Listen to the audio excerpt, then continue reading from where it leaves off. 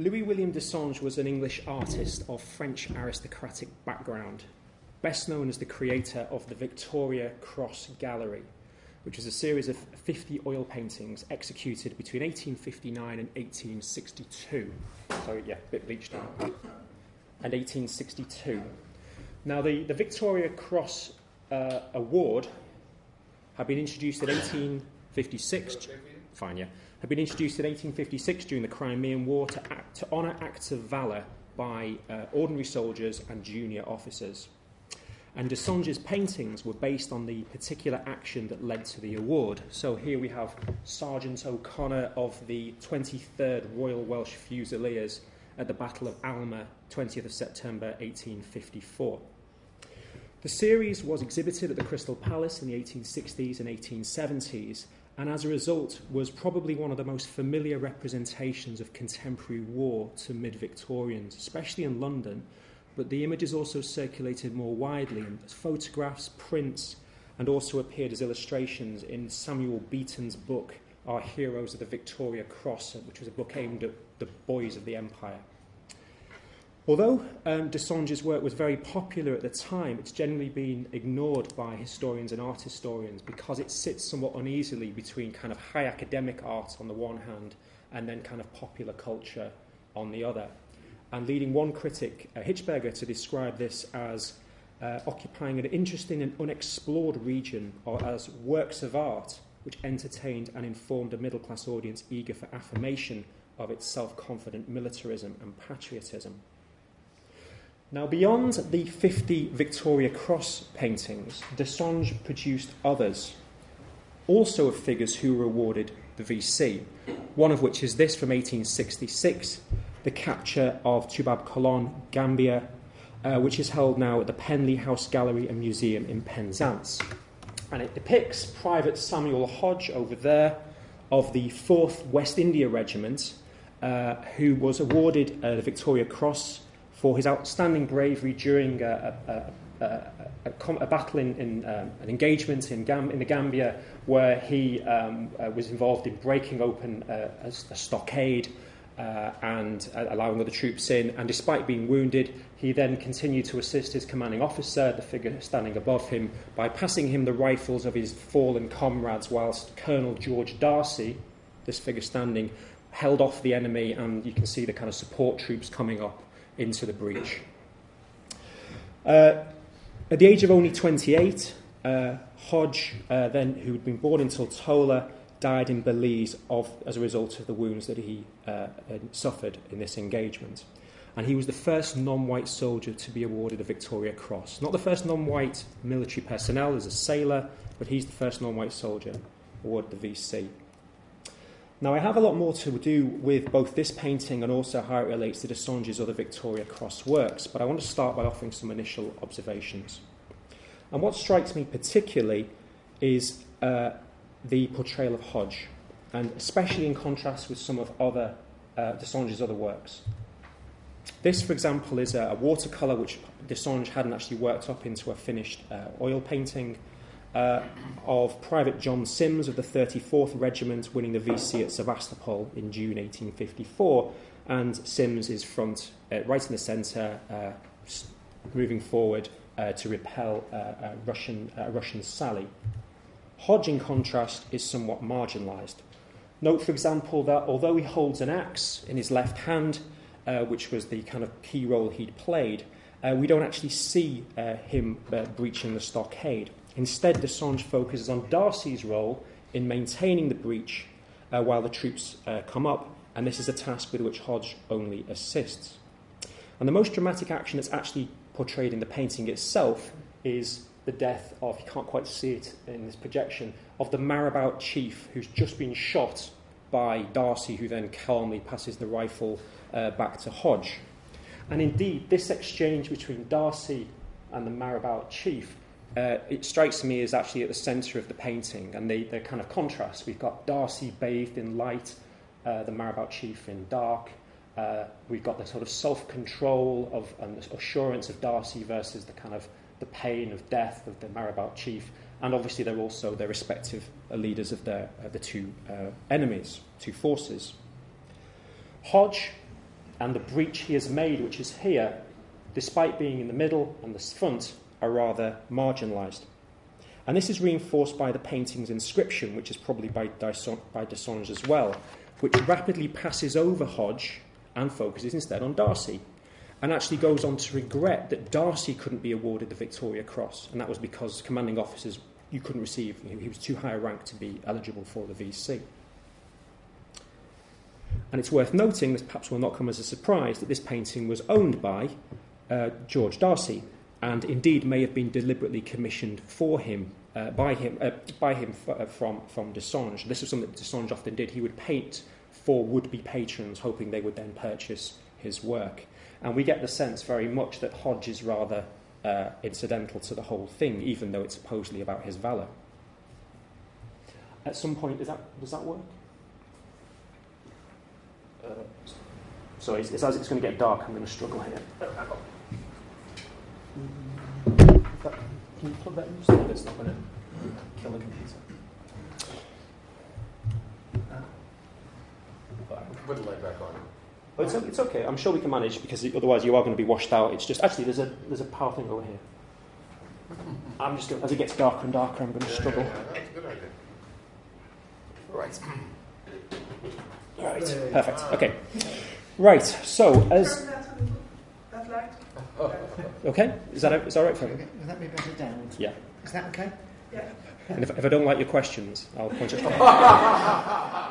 Okay, so as Gad suggested, this paper is part of a wider project called Africa's Sons Under Arms. Melissa Bennett, a doctoral student of mine, is also part of that team. And this project focuses on Britain's West India Regiments in the long 19th century. For those of you who don't know, these were military units raised by the British, originally from amongst enslaved men of African descent. They served initially in the Caribbean and later in the Caribbean and in West Africa. And I'm particularly interested in the textual and visual representation of the regiments in Britain and the Empire in order to examine changing ideas about race, masculinity, militarism and imperialism. And as a step towards that, this paper is concerned with the image of the rank and file of the regiment, but not in the period from which the Desonge painting dates, but rather from the late 18th and early 19th century. In other words, as the image, I'm going to argue, takes shape, and indeed as it was contested.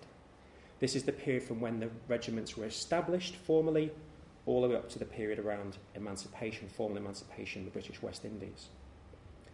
And in this context, the Desonge painting of 1866 is rather unusual. It's the only oil painting featuring a West India Regiment rank and file that I've come across. But in another sense, the Desonge painting is actually quite typical, because most of the visual representations of the regiment come from the second half of the 19th century, so it's beyond the period I'm focusing on, and particularly the final quarter of the 19th century. In contrast, there are relatively few visual representations from the earlier period, and I will talk about some in a moment, and the image instead was primarily formed through textual accounts. Now, my wider argument is that representations and counter-representations of the regiment, particularly produced by, on the one hand, its officers, and on the other hand, West Indian colonists, were part of a broader struggle over the representation of the African subject, which is what Catherine Hall, here of UCL, famously dubbed the War of Representation. And I suppose if I'd been clever, I could have said, I'm looking at a representation of war at the same time. I hadn't thought of that. Make a note. So, we're quite familiar thinking about how the black subject, in inverted commas, was fought over by supporters and opponents of slavery. Well, I want to argue that the soldier plays a similar role and is kind of part of a broader set of contests. Okay, so before turning to the War of Representation over the West India Regiment, I want to just briefly talk about the historical context for the arming of enslaved people, which I think is important. As the essays in Christopher Brown and Philip Morgan's Arming Slaves demonstrate, there has been a very long history of military slavery across a range of geographical locales. In the Caribbean, Spain had used armed slaves from its earliest conquests, whereas the English, the French and other European powers employed them from the 17th century. There was great ambivalence about the arming of enslaved people amongst white colonists in the region. While evidence showed they could be both trustworthy and effective, this sat uneasily with hardening racial ideologies as well as the economic interests of slaveholders. And we see this kind of ambivalence particularly in the 7 Years' War, when British colonists were actually more concerned about enslaved rebellions than attacks by the French, especially in the Caribbean theatre. But despite this, there was a great deal of ad hoc arming of enslaved people in response to particular local emergencies and crises. And indeed, the greater scale of conflict during the 7 Years' War necessitated a greater involvement of enslaved and free people of African descent. And this in turn set precedents for the American Revolutionary War. And overall, Philip Morgan and Andrew O'Shaughnessy note that, quote, to stress how much of a radical departure arming slaves was from so-called civilized practice, how exceptional a measure it was, does not seem to fully describe the reality. Arming slaves was a dangerous expedient, but one resorted to frequently. Yet while the use of men of African descent in the Caribbean, both free and enslaved, in military and pioneering roles was well established by the late 18th century, partly due to the expansion of slavery and the relative demographic decline of European descent populations, these enrolments tended to be for fixed and limited periods. In contrast, the establishment of the West India Regiments as permanent military units, whose soldiers were uniformed, armed and trained along European lines, represented what one historian calls an unprecedented step in the approach to military slavery in the Caribbean, and one that was bitterly contested. Authorisation of the first West India Regiments by the British in April 1795 was spurred by news of setbacks across the Caribbean theatre of war. The British suffered terrible losses in Saint-Domingue, which they had invaded, were forced out of Guadeloupe, abandoned St. Lucia, and faced serious revolts in Grenada and St. Vincent, as well as the Trelawney Town Maroons uprising in Jamaica. And together these constituted one of the most serious imperial crises ever, and occurred at a time when forces arriving from Europe were being decimated by disease.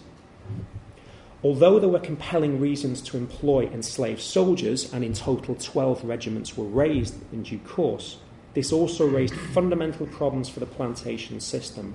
It was a dangerous acknowledgement of just how short of white manpower there was, nor did it sit easily with white racist stereotypes of people of African descent as either dishonourable cravens, and therefore unworthy and incapable of being soldiers in the first place, or savage, and therefore uncontrollable. And of course, these are stereotypes that would come to the fore in the efforts to defend slavery in this period. Indeed, the existence of soldiers who were originally enslaved might even serve to challenge these stereotypes, thus undermining the racial myths that justified slavery. Hence, while the employment of permanent military units as armed slaves might have satisfied a British military need, it was at odds with the dominant ideological features of white Creole culture. And this is the context for this kind of war of representation, this representation, counter-representation of the figure of the West India Regiment soldier. From the emergence of discussions around establishing the regiments in the 1790s, there was opposition across the British West Indian colonies, across the legislatures of the colonies, as well as amongst the West India Committee in Britain, and this reflected wider popular disquiet. As planter and colonial governor William Young put it, there is something in the temper and constitution of these Negro regiments which has ever been a matter of distrust and jealousy to the colonists. Similarly, writing of opposition in Barbados from the Assembly, local historian John Poyer noted that, quote, notwithstanding this just representation of the evils with which this scheme is evidently pregnant, in which all the colonies concurred, the imperial government persisted in this dangerous design, and without pretending to the gift of prophecy, it may be hazarded as no improbable conjecture that at no distant period of time these faithless blacks, in conjunction with the national foe, the French, or colonial traitors, will employ the arms unwisely put in their hands in murdering their officers, subverting the power of Britain in this hemisphere, and erecting the savage despotism of Africa on the ruins of English liberty. Those of you who know John Poyer, he's never a man for an understatement. But in some way very typical. Similarly, the Antiguan Assembly was unanimously opposed to a plan to quarter the 8th West India Regiment there on account that it was composed, quote, almost entirely of Africans totally unacquainted with our language and customs, without the least idea of religion, and in the most barbarous and uncivilized state. And they also, and surprisingly something I've talked about elsewhere, expressed fears about what effect the presence of black soldiers would have on the enslaved population. And there's a wonderful phrase here. They write of the revolution that will take place in the slave's mind on encountering the West India Regiment soldiers. A wonderful phrase. Such opposition was, unsurprisingly, strongest amid the revolutionary ferment of the 1790s and early 1800s. Precisely the time when they were needed most was also the time when the colonists were generally panicky about everything that smacked of revolution. Indeed, in their attacks on the West India Regiments, colonists portrayed them as potential brigands. And again, those of you who know this period, the British frequently talk about brigands. Anyone is a brigand or a banditti or something, who has said anyone who was fighting against them, Maroons, self-liberating enslaved Africans, Haitian rebels, everyone's a brigand. And the colonists very much see the West India Regiment as potential brigands. Not surprisingly, the Haitian Revolution loomed large in the mind of colonists. With revolutionary ideas spreading across the region as they saw it, the deliberate policy of arming some enslaved people was seen as an insanity, particularly if these people were then sent to serve in revolutionary hotspots where they would only be infected with revolution further. The Jamaican Assembly, for example, warned that the idea of sending Negroes from Jamaica to San Domingo to return with French opinions conveys a horror to our minds. And indeed, there was some base for their concern because the British deliberately sought to recruit French-speaking enslaved people from amongst pro-monarchist slaveholders into their regiments as they were after they invaded Sandaman. Events in Sandaman also served to reinforce notions of the natural violence and savagery of enslaved men of African descent. So this is a caricature from the early 18th century, and it's intended to make a broader point about French villainy and English humanity. But this idea of the British, this is after the British have been forced out of Sandaman and the Haitians are now fighting the French, and Napoleon's French have invaded. The British staying the hand of the Haitian soldier who would otherwise slay, quite rightly, his French foe. Similarly, another observer put it that the arming and training of so many of these men after the mournful scenes and horrid barbarities we have witnessed in San Domingo is surely not prudent to the dictates of wisdom. Now, of course, these ideas that these soldiers were untrustworthy, that they were somehow naturally savage, that it was an insanity to arm them, and so on, were only reinforced when there were mutinies among the soldiers, and there were some. In 1802, there was a mutiny amongst the 8th West India Regiment in Dominica, the so-called Black Man Mutiny. And in Jamaica in 1808, there was a mutiny amongst the 2nd West India Regiment. Now, these were relatively minor events from a military and indeed a social perspective, but were blown out of all proportion and read as evidence of the general character of black soldiers. Of the 1802 mutiny, it was asserted that, quote, the late ferocity of one of the Negro corps in Dominica, where they murdered their officers, is a striking sign of their future conduct.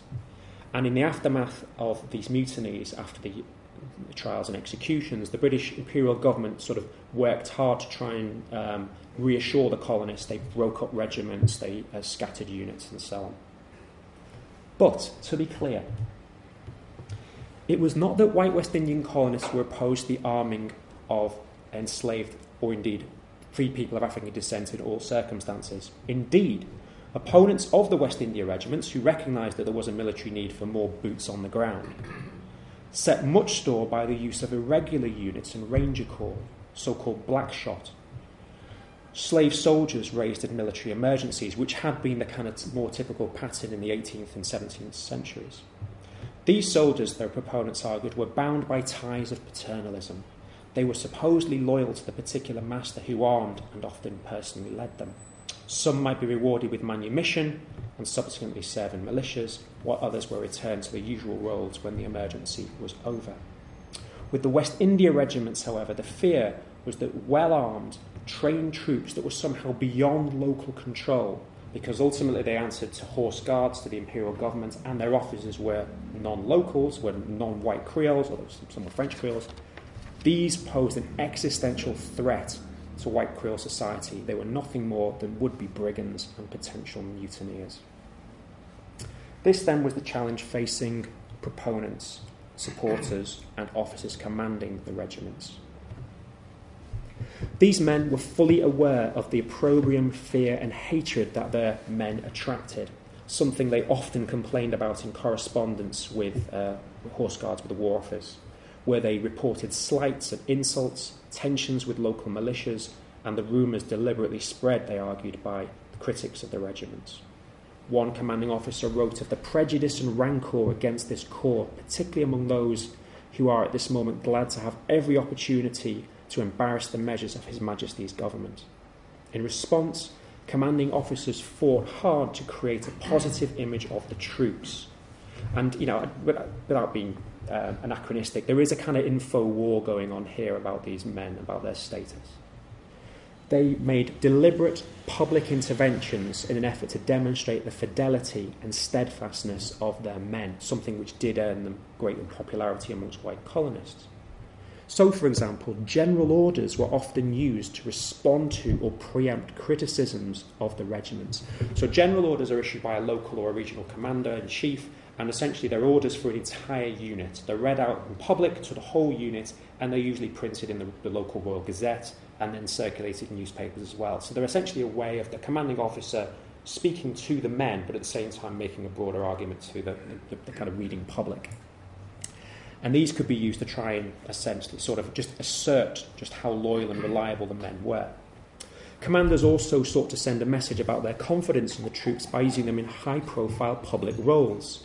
So, for example, we find them used as honour guards when new governors or lieutenant governors arrive. They guard the residences, again, of kind of high-ranking colonial officials, including the commanders themselves.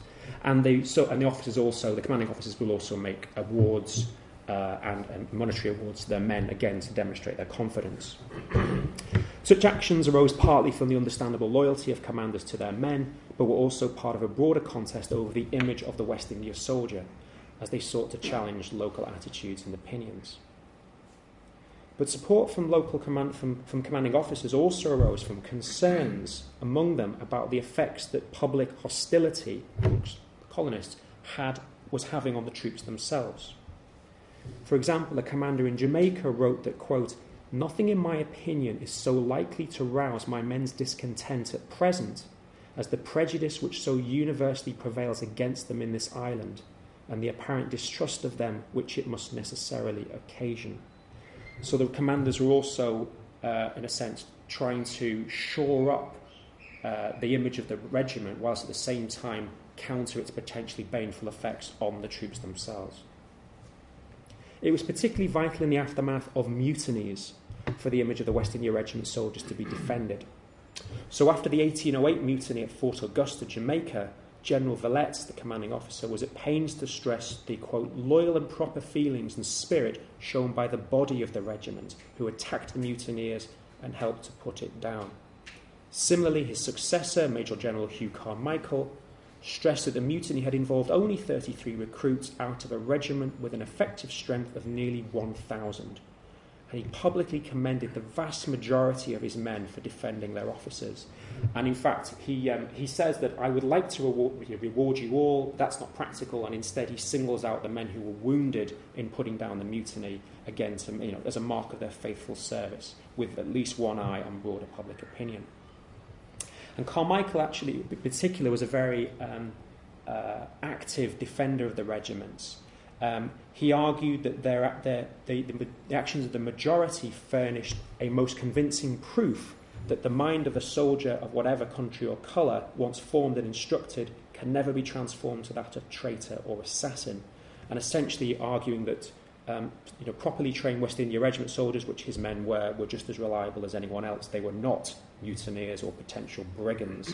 And his staunch support for his men was carried out very much in the public and resulted in a series of serious clashes and tensions with the local plantocracy, particularly the Jamaican Assembly.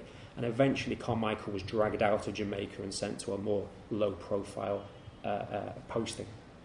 And this spoke to the intensity of the ideological struggle over the image of the West India Regiment soldier. Now, if we take all these efforts by supporters and commanding officers to promote the regiment, a particular image begins to emerge. This is the image of the soldier as, quote, the most orderly, clean and attentive man. Or, as another would put it, the West India Regiment soldier is docile, patient, brave and faithful. Orderly, clean, attentive, docile, patient, brave and faithful. And these qualities comprise a particular figure that I term the steady soldier. The steady soldier. And the steady soldier is the counterpart to the brigand, the mutinous, disloyal, dangerous figure, the steady soldier. Now, evidence for the success of this reimagining of the West India Regiments, including their increasing acceptance amongst colonists, can be seen in the course of the early 19th centuries. So, if we turn to the 1830s, we begin to see the emergence of far more positive and reflective pieces on the regiments in the colonial press. Early 19th century, the colonial press is full of any little incident where there might be a disagreement, a fight, an argument involving a West India Regiment soldier and someone else. Suddenly it's reported as like, this is, shocking news, this is terrifying. By the 1830s, we see the appearance across newspapers across the Caribbean of much more matter-of-fact accounts of the history of the regiments that just simply describe where the regiments came from, where they served, just far calmer. In the same decade, we see even stronger evidence, I think, of a shift in opinion. And this relates to the public response in the colonial press, at least, to the third and final mutiny that occurs amongst the regiments in the Caribbean. And this is the one that occurs in Trinidad amongst the 1st West India Regiment in 1837. The response in the press was different from what happened in the early 19th century. Yes, this was described as one of the most serious alarms which the inhabitants have encountered, but the coverage focused on the particular nature of the perpetrators, especially the leader of the mutiny, an African man called Daga, who had been given the name Donald Stewart, a man described as just the sort of savage, warlike and depredatory man that it would be selected for an African chieftain. His 300 followers, the main mutineers, were described as savages, and a contrast is drawn between Daga and his savages on the one hand and the old soldiers who were present at the time of the mutiny, in particular barracks in Trinidad, who, despite being outnumbered by 10 to 1, despite having other arms taken from them, continued to remain steady and firm to their duty. So you get a much more nuanced account of the mutiny, which is simply not present in the earlier period. And I would suggest that these old soldiers, as the press repeatedly called them, are a kind of embodiment of the figure of the steady soldier that I described, which even West Indian colonists could have some confidence.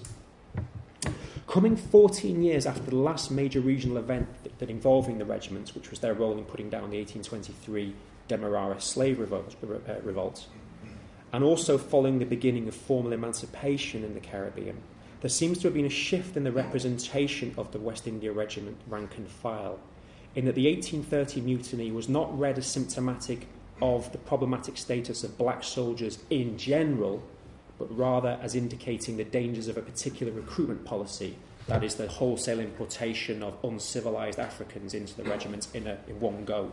And there is, in fact, a change of policy as a result. Indeed, colonial office officials seemed confident that although some would make an argument against the regiments, it was easy to defend the regiments, and actually all they had to do was alter the policy of recruitment.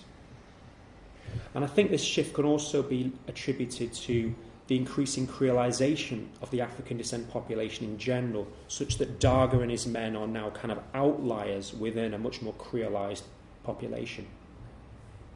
Also, of course, just sort of gesturing forward, the contrast that's drawn around the 1837 mutiny between the African savage mutineer on the one hand and the old soldier on the other also prefigures what Patrick Brantlinger, many, many years ago called the myth of the dark continent. This is the late 1830s, beginning of the 1840s. We're seeing that darkening of Africa within the Victorian mind, which is rather different from how, for example, abolitionists had thought of Africa in much more romantic terms earlier in the century. There's also a visual counterpart to this imagining of the steady soldier. Now, as I said before, there are relatively few images of the West India Regiments from the first half of the 19th century. There's this surviving colour, which is an infantry flag held by the National Army Museum of the 4th West India Regiment. But in terms of more widely circulating images go, there are relatively few. And the earliest I've found is here. So this is Charles de Bosset's A View of the British Army on the Present Establishment from 1803. As far as I know, this is the earliest image of a West India Regiment soldier, visual image.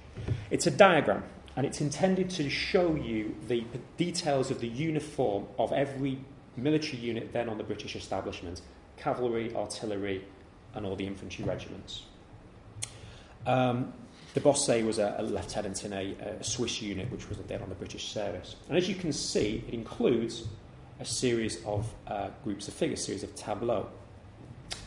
But I think what's interesting is that whereas the first three, so top left, top right, and bottom left, we have figures, whether they're on horseback or not, standing in relatively relaxed postures, in discussion perhaps, over a military matter or something else. The one involving the West India Regiment soldier is a bit different.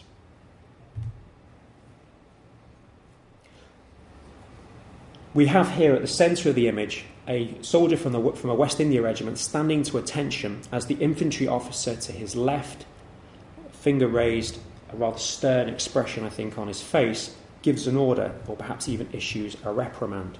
Meanwhile, the black soldier stands passively and mutely, his tropical West Indian otherness conveyed, of course, by a palm tree. And it's worth saying that there are no other topographical features. I mean, there's a tent here, but everything else is just rather generic. But here we have a palm tree. This exchange is at the heart of the image. And slightly behind the infantry officer and to one side, of course, is another non-English figure, the Highland infantryman. Now, according to Heather Street Salter, Highlanders, which had, of course had long been feared within the English imagination, had by this point proved themselves, particularly in the 7 Years' War, and indeed by the early 19th century, the Napoleonic Wars, are beginning to be established as kind of iconic military figures within the British military imperial imagination. The Highlander needs no admonishment and also stares rather severely at the West India Regiment soldier. Now, this posture, standing ready for inspection, is one that recurs. Take, for example, the image of a private from the 5th West India Regiment, from Charles Hamilton Smith's Costume of the Army of the British Empire according to latest regulations of 1815. The soldier is standing on a piece of land, a bay. This is probably intended to be Jamaica Bay. Because the 5th at the time was based in Fort Augusta.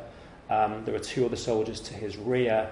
There's another palm tree, of course. And what's striking is not only, again, as I say, the fact that we have another soldier not standing to attention in this case. This particular posture is support arms while standing at ease, which is one of the postures a soldier would be ordered to take if he was undergoing a lengthy inspection, apparently, according to contemporary military instructions. But what's interesting again is the contrast between this image and other images from the same from Smith's the rest of the regulations. Again, we have figures: foot guards, Highlanders, either men relaxed in conversation, perhaps over serious military matters, or advancing rapidly towards an enemy, and that includes even other non-European figures. So these Indian sepoys, again, are portrayed in a kind of relaxed posture, discussing some matter. The contrast, I think, with this, and this is the only image that's doing this in the whole collection, standing ready for inspection rather to attention, I think is an interesting one. And it's also one that recurs in other images from this period. This is from the late 1830s, I think. What we don't find in the visual archive from this period are images of the West India Regiment in action. There is one exception I've come across so far. This is a watercolour from 1810 by John Eckstein, which shows the capture of one of a series of islands between Martinique and Guadeloupe, which was undertaken by the 3rd and 5th, by companies from the 3rd and 8th, West India Regiments, and the soldiers were seen to distinguish themselves. But this is a watercolour, and there's no evidence that this would have circulated widely at all, would have been known at all. This is much more typical. A coloured woodcut published by G. Thompson in June 1809, which depicts the capture of Martinique, a widely celebrated event in Britain, and there's evidence that this was quite a widely circulating engraving. The 1st West India Regiment played a crucial role in this invasion, and like most of the regiments that participated, was awarded battle honours. Indeed, the general orders that were issued during the campaign noted that commended the hard and severe work that was performed by the 1st West India Regiment, work that European soldiers could not undergo due to the climate. And yet, they're not here, they're not represented. Indeed, it's not until the second half of the 19th century that we find published visual images of West India Regiment soldiers in action. These are the soldiers in the remodelled Zouave-style uniform, which was adopted in 1858, which brought new attention to the regiment. And this also reflects, as does the general increase in visual material, the expansion of the Victorian illustrated press, as well as the fact that Britain's fighting colonial wars all over the place at this time. But even in the second half of the 19th century, this kind of image is rather unusual. And it's this kind of thing that's far, far more typical. Men standing, waiting for inspection, either by figures who are shown, or presumably by us. The splendid Zouave-style uniform may have to some extent caught the public's imagination, but there seems to be a reluctance, perhaps even unease, in depicting these men in action. And this was the visual context in which the Dessange painting was produced, of course, and as I've suggested earlier on, that is also a rather interesting representation in terms of its portrayal of Hodge. Now, these visual images, I think, help to clarify the key features of the figure of the West India Regiment soldier as it was imagined by its supporters, by its proponents in the early 19th century. In other words, what I've called the steady soldier. And there are three things I want to pull out.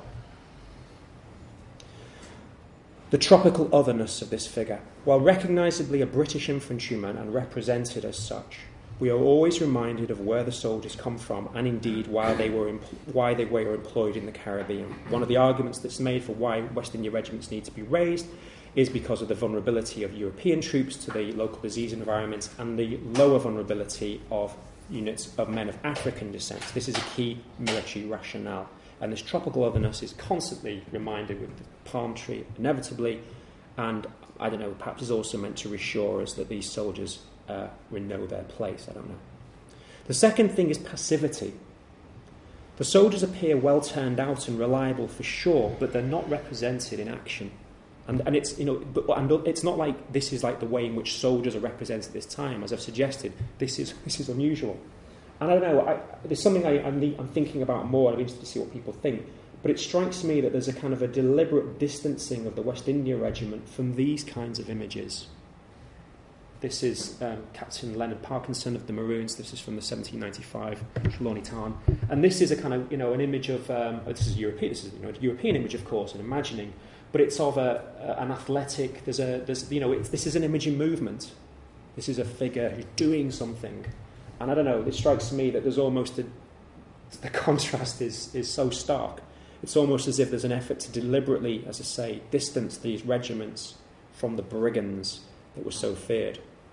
And then thirdly, this brings me to my final point, is that these soldiers are always portrayed as ready for inspection. The case that's being made, and in a sense this also recurs in that line that the soldier is orderly, clean, attentive, docile, patient, brave and faithful. The case that's being made seems to be one that's based on their manner, their posture, their bearing and their appearance. And crucially, this is something that has to be affirmed by us. They're always being portrayed not in doing things, but waiting for us to assess. We're not being shown their military value, but we're being invited to assess it. And I think as such, these images capture the somewhat ambivalent status of the West India Regiment soldier in the British imperial military imagination of the long 19th century. A martial figure for sure, but one that was rarely depicted in action and one that had to be constantly scrutinised and inspected. This brings me then back to Dessange and to my conclusions. I've stressed, and I've argued rather, that Hodge is a rather marginal figure in a painting supposedly intended to mark his individual valour. And of course, this is compounded by his posture, kneeling while he looks up to Darcy, face in profile. Now, as I've suggested when I mentioned that this painting ends up being owned by Darcy, it's probably the case that Dessange was either working from a likeness, maybe from Darcy himself. Clearly it's a painting for Darcy. Dessange never met Hodge. There were evidence he met Hodge or had a likeness of Hodge, and that's partly why we just go for the much more generic face in profile. Okay, so the practical reasons. However, I don't think it goes too far to note that Hodge's posture is remarkably redolent of the famous abolitionist icon, which first appeared in the Josiah Wedgwood anti-slavery medallion of 1787, with its image of, quote, an African in chains in supplicating posture. The abolitionist campaign in the Caribbean was long finished by the time of the Dessange painting, but this very much remained the way in which rather complacent mid-Victorians imagined their relationship to slavery, to Africa, to people of African descent, and so on. This figure is the visual expression of another idea of African people, which Catherine Hall and others have described as the good Negro. That's the kind of the good Negro. A figure that implores the viewer for mercy, begs for the chains to be broken, and only haltingly suggests their qualified equality. Am I not a man and brother?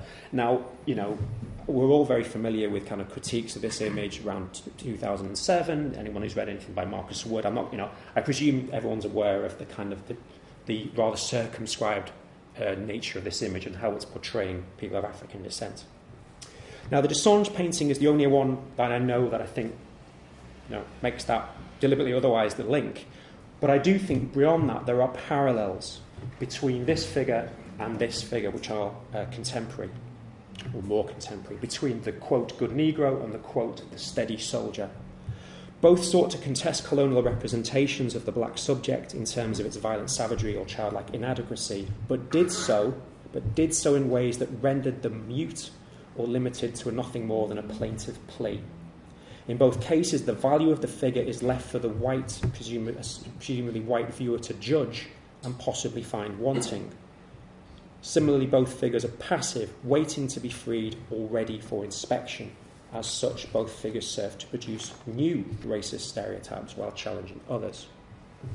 Now, in suggesting parallels between the good Negro and the steady soldier, I'm not arguing that supporters of the regiment were abolitionists or that support for the West India Regiments and abolitionism were the same thing.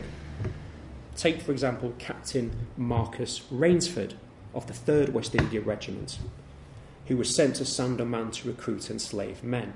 Now, as many people will know, his historical account of the Black Empire of Haiti of 1805 played an important role in providing a relatively positive image of Haiti's revolutionaries, especially Toussaint. But this did not mean he was an abolitionist. Paul Youngquist and Gregory Piero put it this way, quote, probably as a result of mustering black recruits for much of his career, Rainsford gained an enormous respect for the way they served on the field and lived at home. That in no way meant he advocated their freedom. His position was that of a father. Rainsford's paternalism led him to conclude that he knew what was best, both for the planters and for the enslaved Africans. Now, Youngquist and Piero want to argue that Rainsford was not anti-slavery, but the way they describe his opinion, opposed knowing what's best for planters and enslaved people, is pretty much standard paternalist abolitionism. Clearly opposed to planters, slaveholders, but also with very set a view of what the agency of enslaved people should be. And this brings me to 3 final points. That there are similarities between the good Negro and the steady soldier is not surprising. Both contested deeply racist and negative images of men of African descent associated particularly with the defence of slavery. Yet historians, art historians, have failed to consider the steady soldier within the context of the war of representation over slavery. One of the things I've tried to do is place it there. Secondly, linked to this, while we're familiar with the kind of secular and religious models that abolitionists had for freedom, that freedom meant being a good Christian, that freedom meant being a dutiful wage labourer, I think the idea that military service might also be a model for freedom, with no mention, of course, of the incredible amounts of violence that military service is always based on, I think we need to throw that into the mix when we think about how people who were opposed to slavery imagined what freedom might be.